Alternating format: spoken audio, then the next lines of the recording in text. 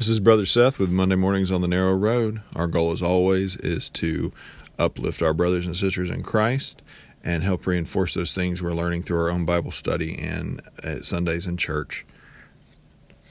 So today we're going to be in the book of Jonah, Jonah and the fish, that Jonah, chapter 3, verses 4 through 10. And this section is after Jonah has been swallowed by the fish, prayed to the Lord, and been spit out on shore, and is going to Nineveh. Nineveh, which is a 3-day journey, meaning it'll take him 3 days to make his way through the city entirely. So big city. It was also the capital of Assyria, and was destroyed in 612 BC by Babylon.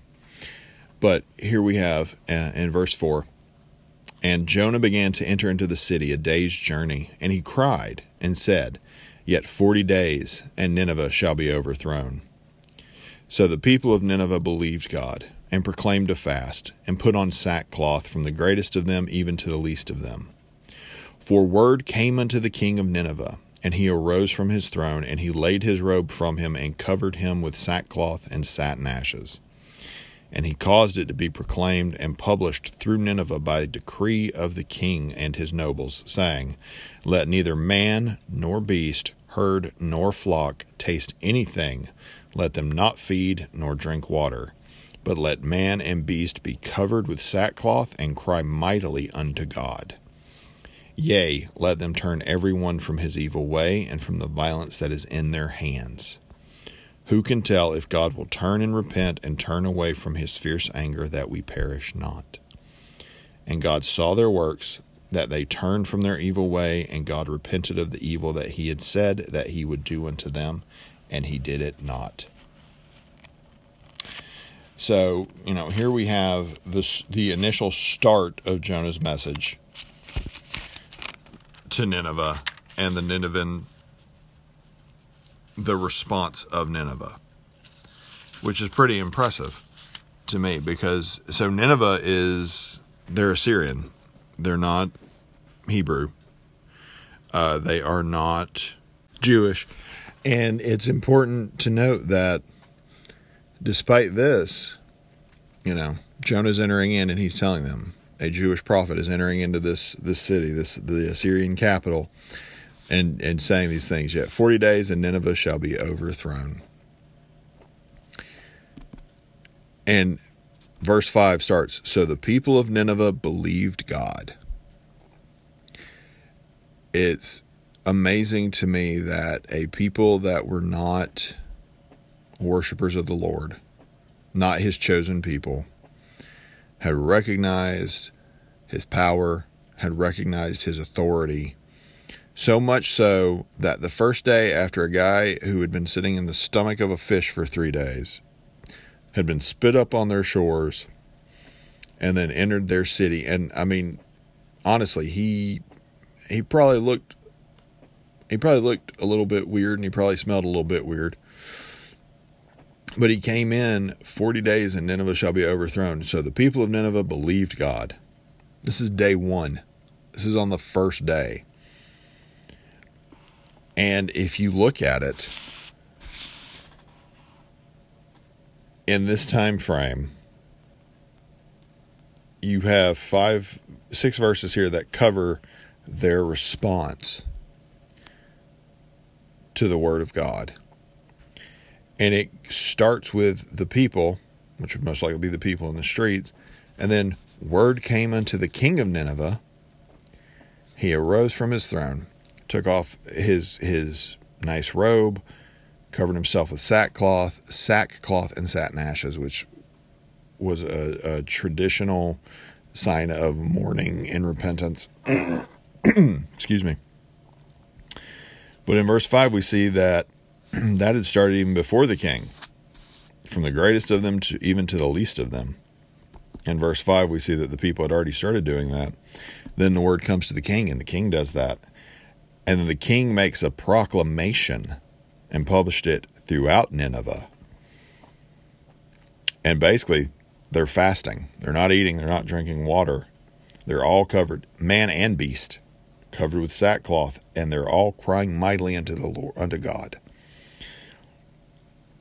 They're all seeking to repent of the evil that has caused God to look disfavorably upon them. And, and it went out from the king. And in verse 8 we see, cry mightily unto God. Let every man and beast cry mightily unto God. Yea, let them turn every one from his evil way and from the violence that is in their hands. So, it's a royal decree to repent, for them to repent of their ways. And then in verse 9, who can tell if God will turn and repent and turn away from his fierce anger that we perish not? He's telling everyone, hey, clean up your act. God's mad at us. This may still not change the mind of the Lord. It may still not turn his wrath from us. And it is telling to me that, again, this takes place based off this almost as soon as the word of the Lord comes to the city. This fire sweeps through the populace because they have witnessed or know the reputation enough of what a mighty God is over Israel that when one of his prophets show up, they completely believe every word and follow it.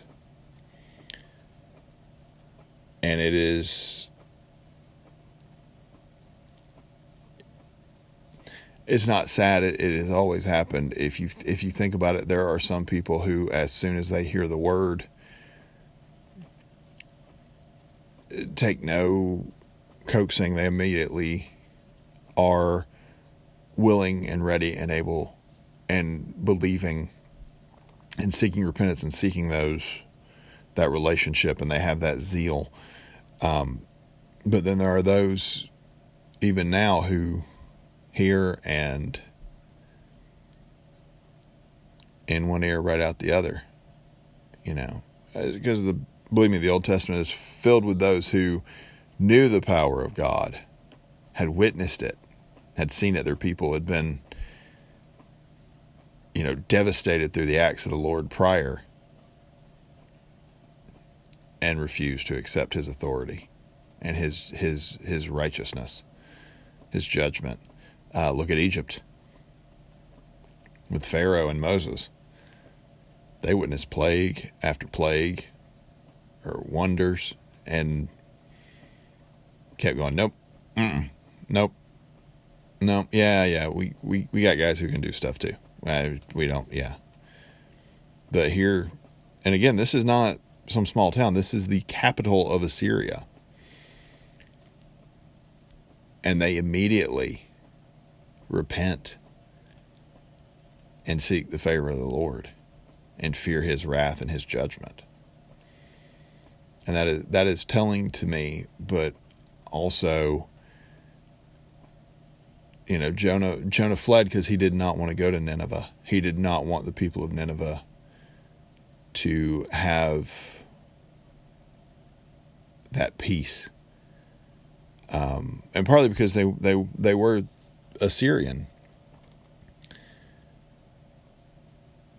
But it didn't matter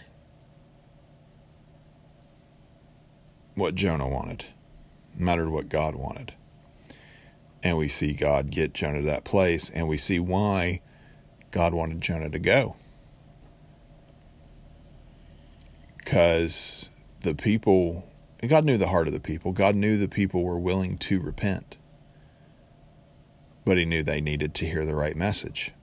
And the same is true of us today. We need to be the Jonahs for our Ninevehs. We need to be spreading the word. We need to be working to move forward the cause of Christ through those conversations. And I find it telling because, you will have people who will not want to talk about it. They will revile you. They'll rebuke you. They'll scoff at you. They'll laugh at you. But then you'll have those people who immediately take it to heart. But the reality is this: no matter what they do, we're to tell them. Those are our conversations as believers to have. And we never know what the outcome of the message might be, or what of the word might be. But it's our place to have that conversation. If we don't, who will? If we don't go to Nineveh when we're called, who will? Anyway, I hope this has been a blessing to you. Lord willing, we'll be back next Monday with another message. I ask you to please pray for me. I'll be praying for you. This is Brother Seth. This has been Monday Mornings on the Narrow Road.